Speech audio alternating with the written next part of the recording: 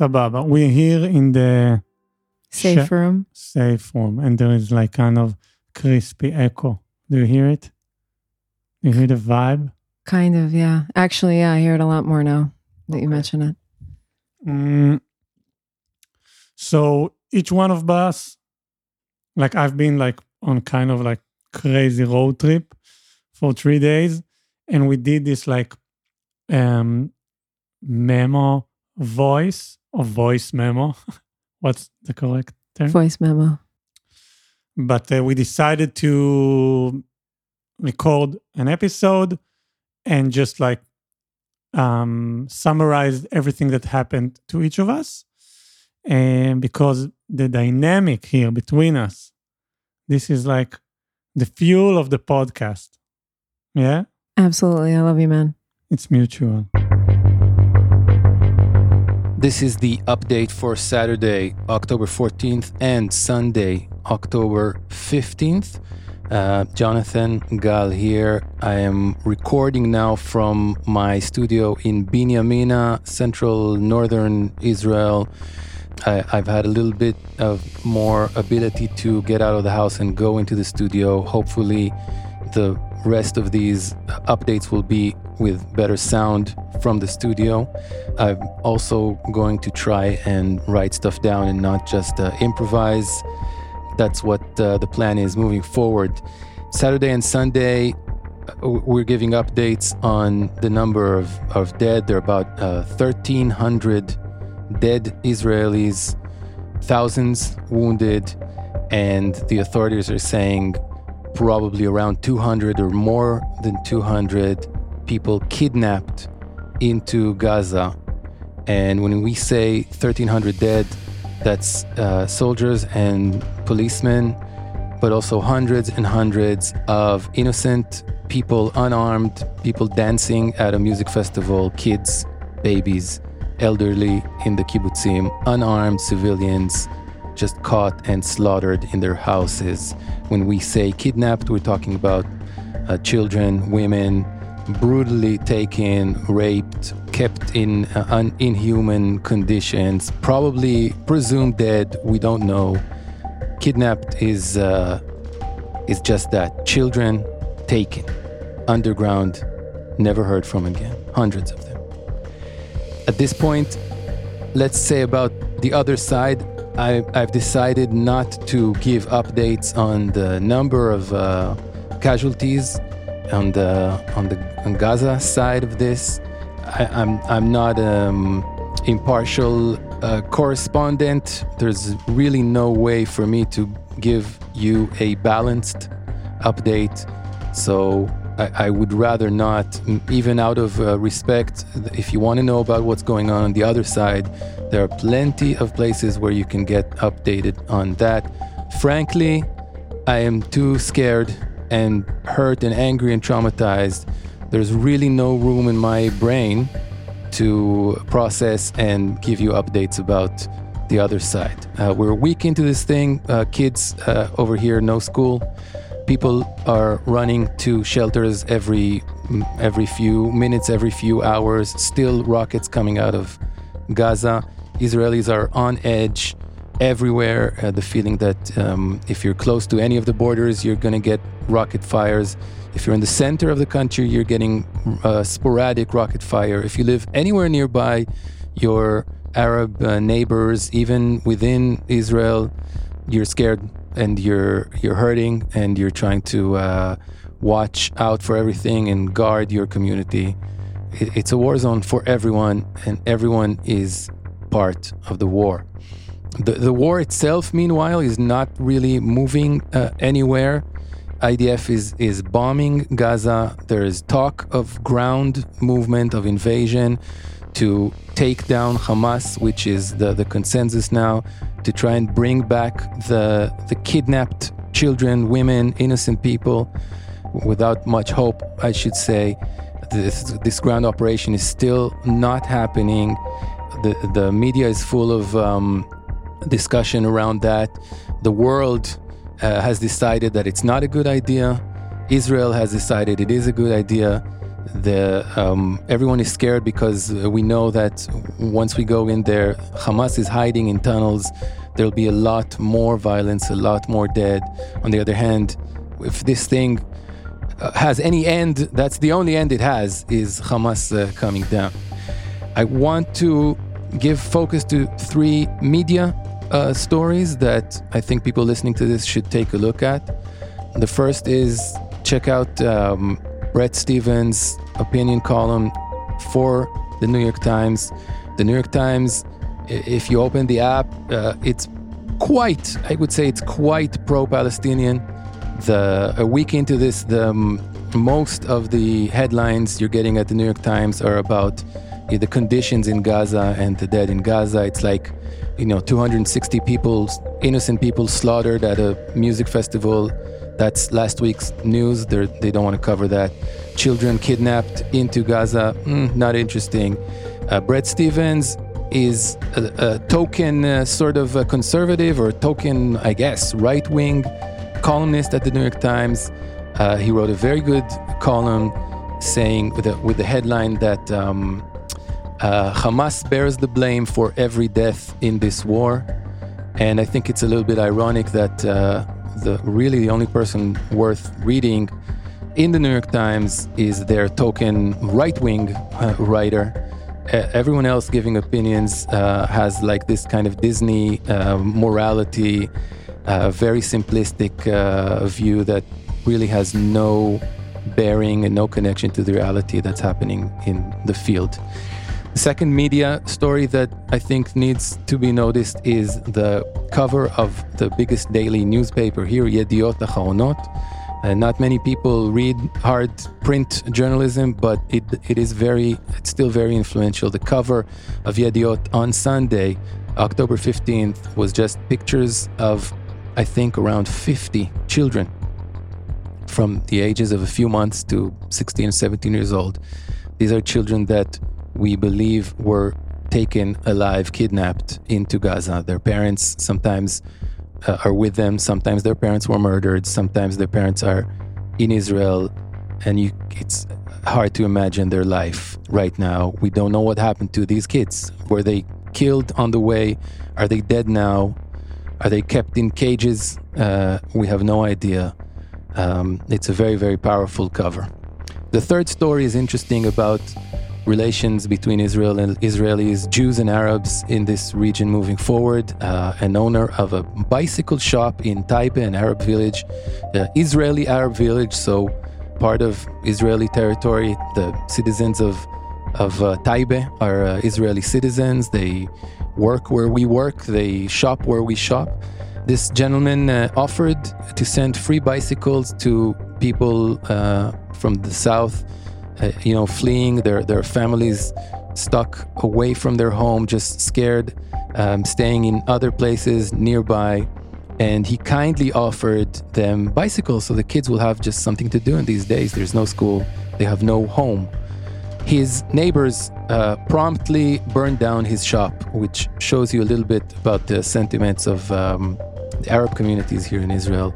It'll be very, very difficult for us as a society to patch things up. I don't know what life will look like moving forward. I will stop here and give you the next update tomorrow.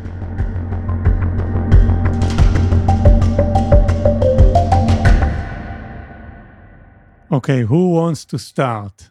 I think you should start. I should start. Okay, I will take a sip from my beer.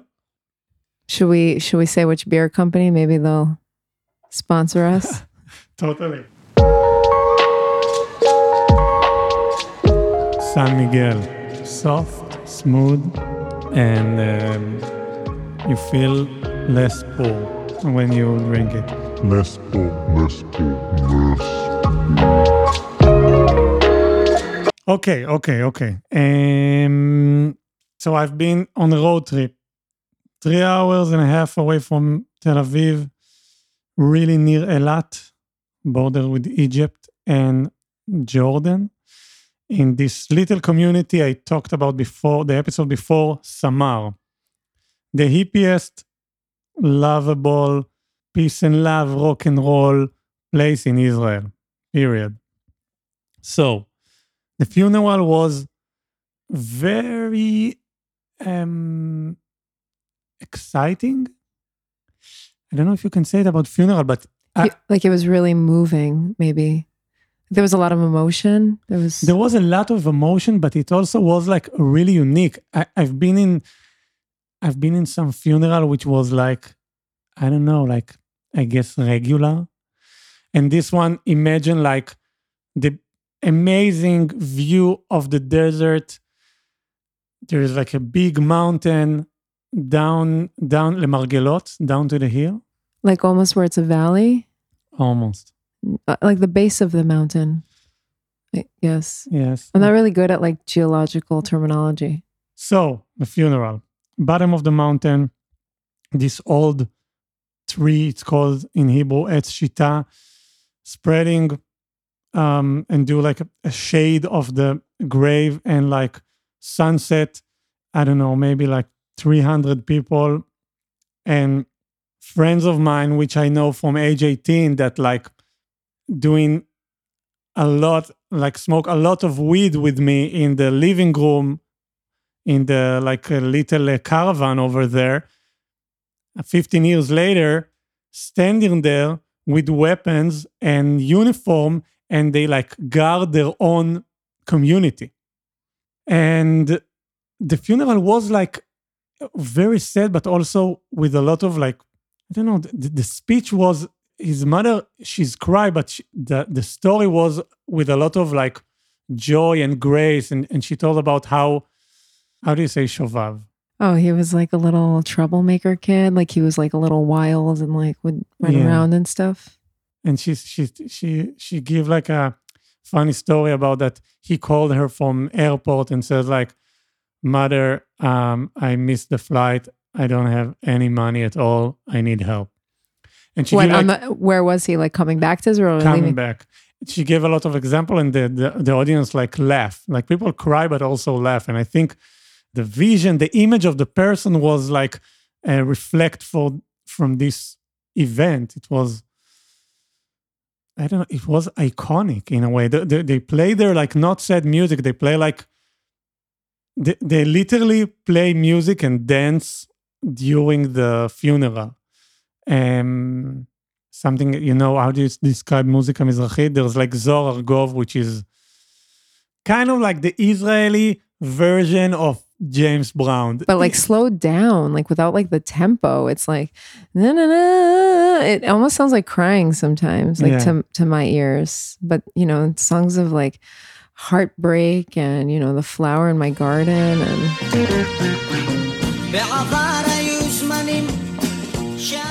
So just picture these people cry, dance, laugh, and everything happened in like the most remote place in Israel.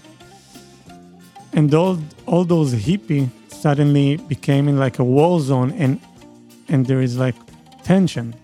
People with weapons, and like they're ready to something horrible to happen.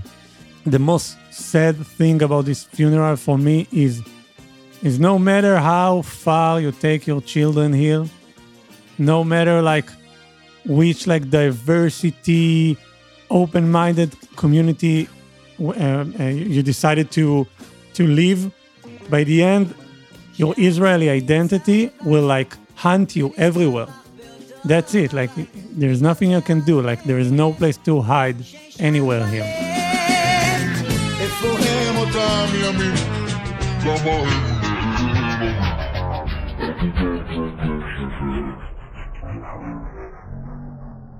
And also Jewish. I mean, it's also Israeli, and there have been over 60, I think is the count now, Israeli Arabs that have been killed during this war. And there were those Thai migrant workers and the Indian migrant workers, and we're sheltering in place with, now there are about 50 refugees on the block that rely on this safe room. There's also crimes against humanity happening and the deliberate targeting of Jews, but it's really important to forget that this is a complex situation. And Israelis include Muslims and Druze and Christians, and it's such a diverse country. And we live in one of the most diverse neighborhoods in the country, socioeconomically, ethnically, racially. It's more diverse than some neighborhoods in Brooklyn, you know? I think people don't really get that. They think that this is just about, a bunch of Jews, which even if it was, I mean, what the fuck does that mean, right?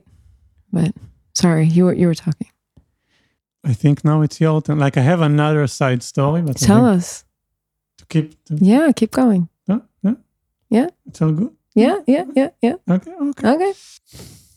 The most craziest thing I noticed, because after this I've been in another 2 really cool places in Israel, which if you ever come here and they not destroyed us.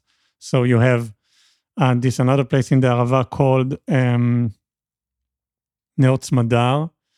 So I've been there in like this beautiful lake.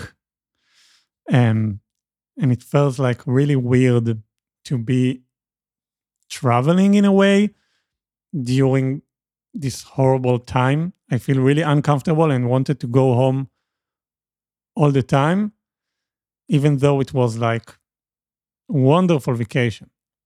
So, and the other one was Mitzpe Ramon, which I think it's like the coolest town in Israel. It's in the south. It's like on a cliff, and like a American girl that hitchhiked with us. Her name is shout out for Sarah.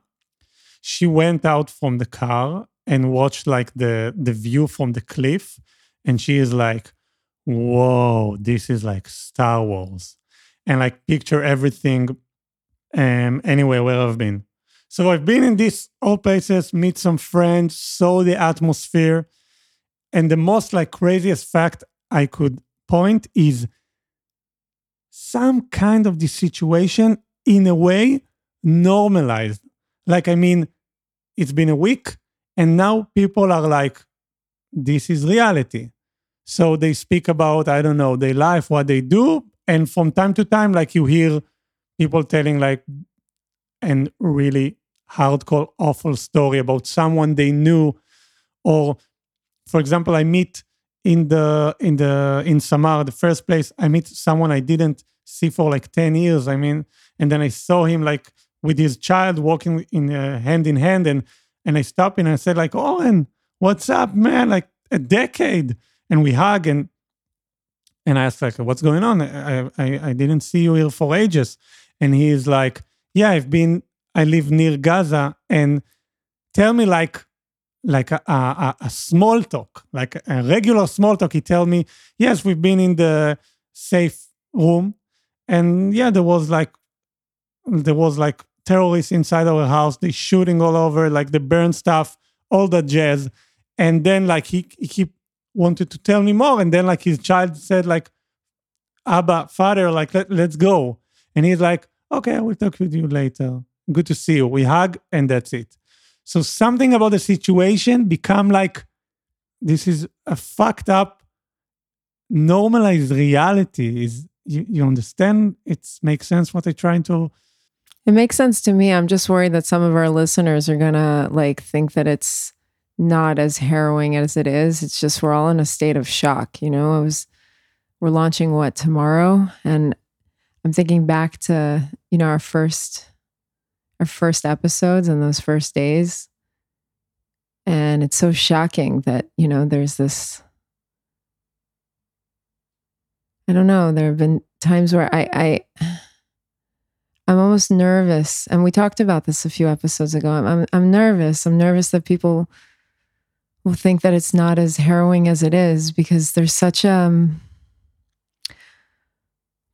harrowing minimization going on of the real. I can't even. זה בסדר. אם יש את זה, זה רק בגלל הטכניקה. You can't even. I can't believe we're here right now. I can't believe I studied law in New York at a school, at the Yeshiva University Law School, Cardozo. And I was in the Holocaust Restitution Clinic, and I was in the Human Rights and Genocide Clinic, and I helped develop I helped develop modules that were spread out to practitioners and people in justice ministries around the world about preventing mass atrocity crimes. And the founder of the clinic, may she rest in peace, Sherry Rosenberg. I was crying the other day. I could just feel like she was crying beyond, like in the grave. The amount of just denial in real time of these images, of these crimes against humanity, these mass atrocity crimes that are unfolding in real time. It's a track jump. It's like one of those moments in life where you're never the same after that. And it's not new to me that people are really people really hate us. It's not new to me that we've been consistently dehumanized, that BDS is, I think, has a lot of blood on its hands. Me and a bunch of other people have been raising the flag, trying to warn for years. I don't know how we're here right now, Dor. I don't know.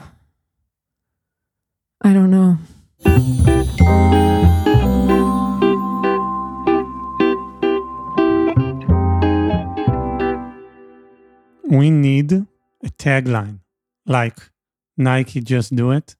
Oh, well, there's a few that have emerged. I thought about like emotional punked news. Like punked in what sense? Because punked Like sometimes punk, like music punk. Because punked, if I remember correctly, it was like early 2000s, and there was that MTV show Punked or something. Yeah, with Kelso from the 70s show. What's his name? Ashton Kutcher. Yeah, something they would do like weird. I never liked that show, to be honest. Okay, so not punk, but I want like emotional raw news. It's emotionally raw coverage.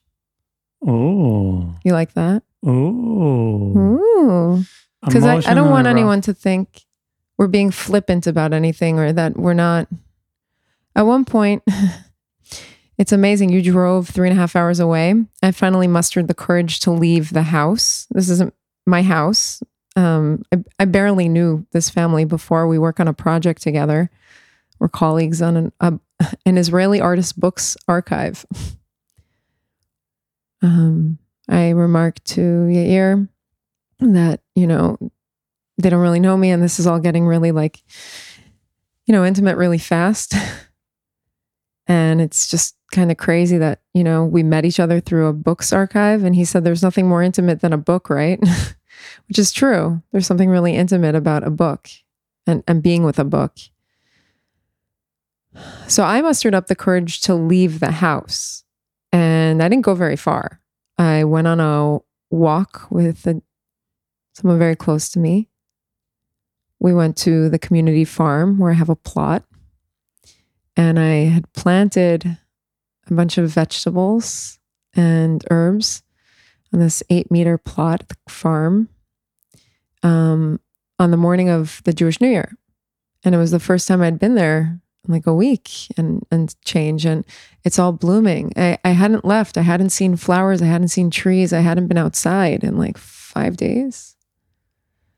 And then I took a cab and I went to see some other friends to be with that family, because that day I was upstairs in a bed kind of away. I didn't want the kids to see me, but I had a breakdown.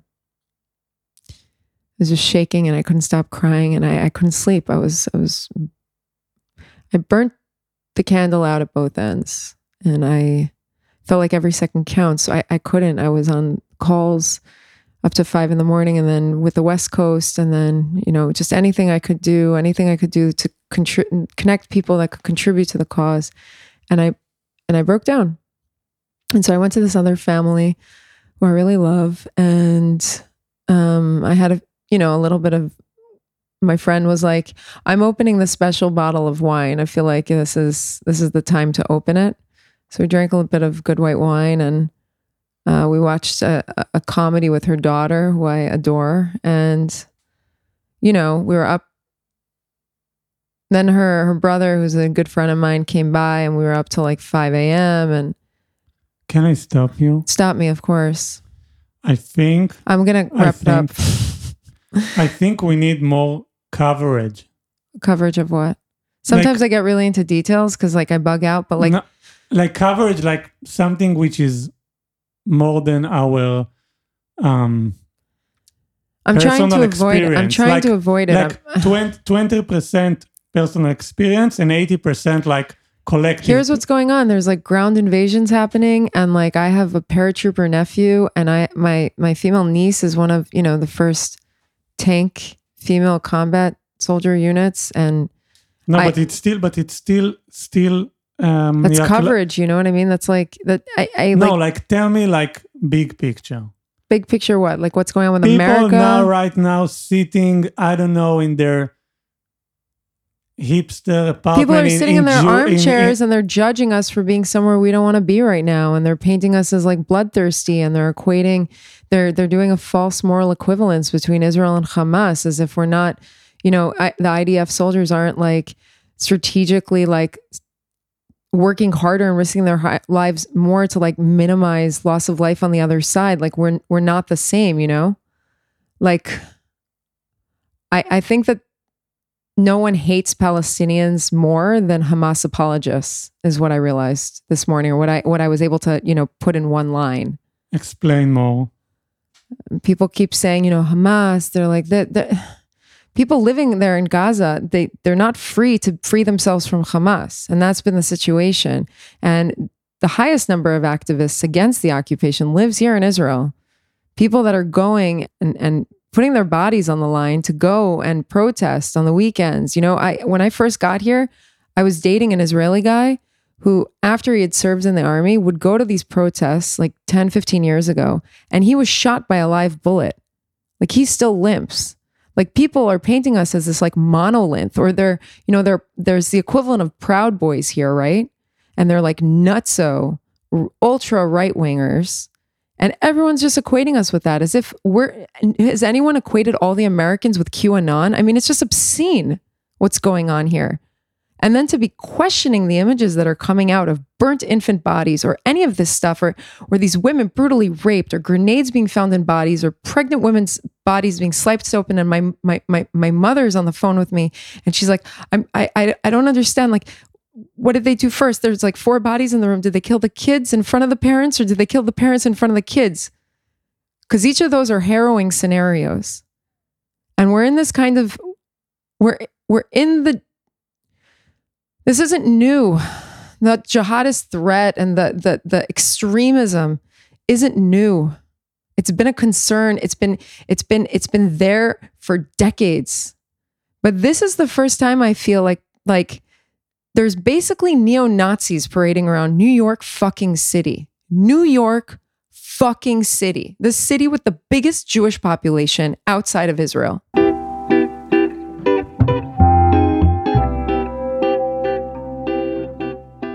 Sorry, I'm so mixed up. I'm just... No, this you want kind more of of this? This kind of I can give you more of this. I think this I'll give you more of this. I'll give you more of this. Where are the people behind Me Too? Where is the support? Because the stuff that happened to women right now, and the stuff that happened to teenage girls and little girls, this is so much, and I'm sorry to make the comparison, but someone's got to fucking do it. This is so much worse. So where is the support?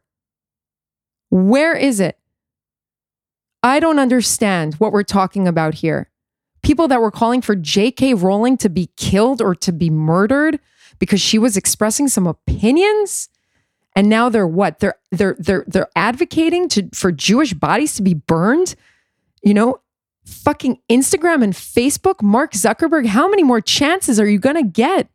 You were in front of Congress, and they asked you about why you guys failed to moderate comments in Myanmar when the Rohingya Muslims were being ethnically cleansed, and you guys said it was because you didn't have moderators in real time that spoke the local language. Do you still not have local moderators speaking the languages? You don't have local moderators that can speak in English or in Hebrew or in Arabic? When you have an R&D center in Israel, you have bots that are automatically taking fucking nipples off of Instagram. I can't post a story that says something like dumb fucks or stupid fucks, but people can tell me that my day's going to come and Allah's going to meet me, and they can rejoice about the burning and the gassing of Jews here. They can rejoice about all of it. And it's there. You know why it's there? I spoke to a media expert this week, amongst many other people who have devoted their lives to trying to curb this shit. Because the bots recognize the nipples, because the nipples are the threat, you understand? The nipples are the threat. So the bot can automatically get rid of the nipple and suspend your account, okay? But if someone writes whatever the fuck they want to write, and I report the comment, as I have, as many of my friends have, someone has to go through it. So maybe the system's flooded. But then I've been getting responses. So someone reviewed my request, right? And they're telling me, thank you so much for sending us your whatever. And we reviewed it, and we decided that it falls within community standards. What community standards? This is abhorrent. When the Rwanda genocide was unfolding, the radio, this was in the 90s, it was, before social media, and it was before all this stuff, the radio played a really significant role in inciting violence. And even when the International Day of Terror was declared, they still aren't moderating the comments. Kim Kardashian, shout out to Kim for posting in such a way that she blocked the comments. She was like, I'm just going to block the comments. Nobody's going to comment on this because people are going to keep inciting stuff. They're going to write stuff like good for Israel. They deserve this. They have all this blood on that. This is their responsibility. All that shit. You're not going to find it on Kim's post because she was like, I'm not having it. So where are the rest of the people following in line? Why are we here? Why is this even a discussion? Why is it the New York Times closing comments? If Instagram and Facebook can't be responsible, why aren't the media organizations taking a little bit of responsibility? Or are they loving this drama? They're loving this clickbait. They're loving how much money they're making off of this shit. They don't give a fuck about any of us here. They don't give a fuck about the Israelis. They don't give a fuck about the Palestinians. They want the moolah. They want the clicks. They want the festival of fear. They want the theater of war. They want the 24/7 coverage that started right after 9/11. They want the shock. They want the fear. They want all of that because they're making so much money off of this. Ooh! I got more. You want more? Girl, you're on fire. I got more. I really love this Amy Warrior, like your character is developing. Thank you.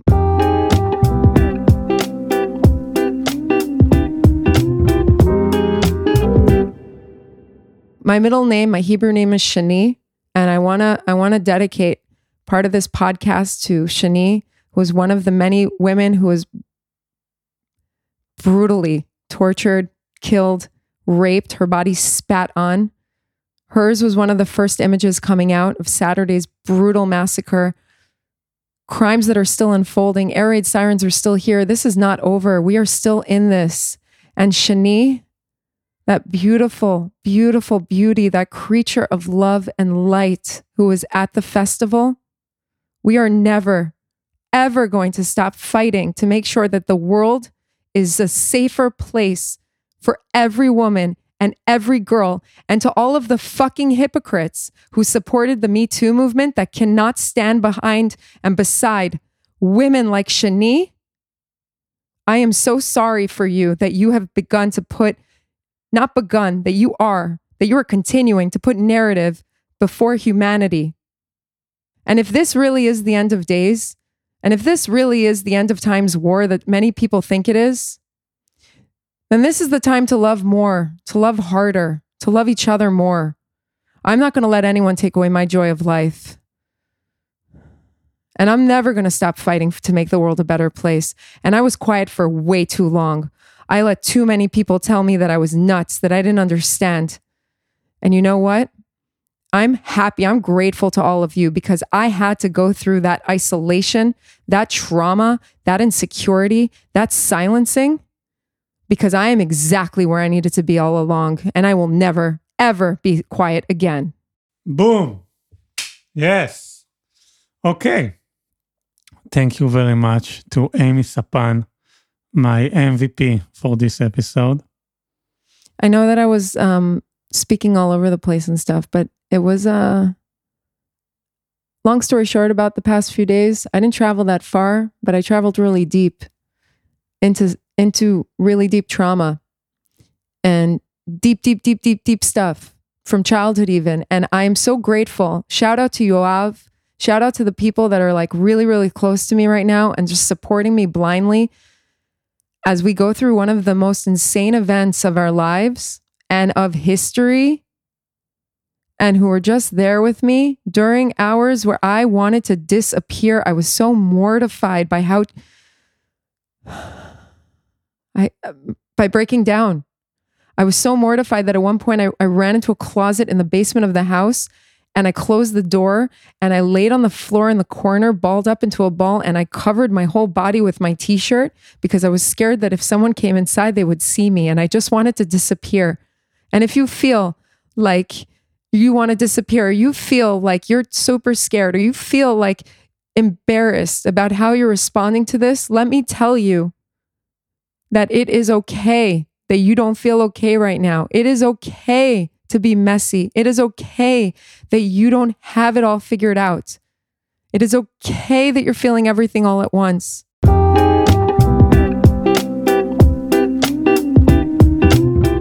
Thank you also to Jonathan Gal, which is our daily recap reporter.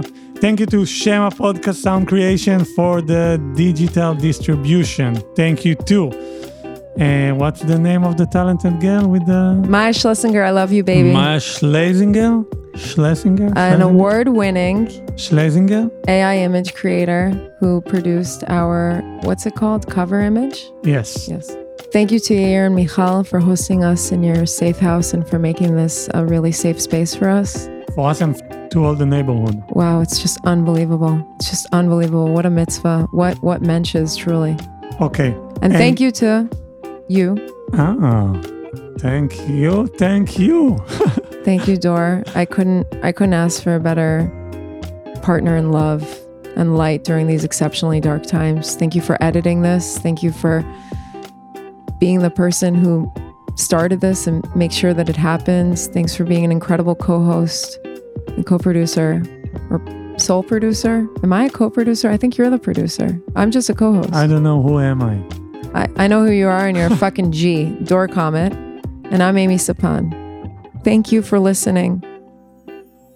Thank you for being here, and stay safe.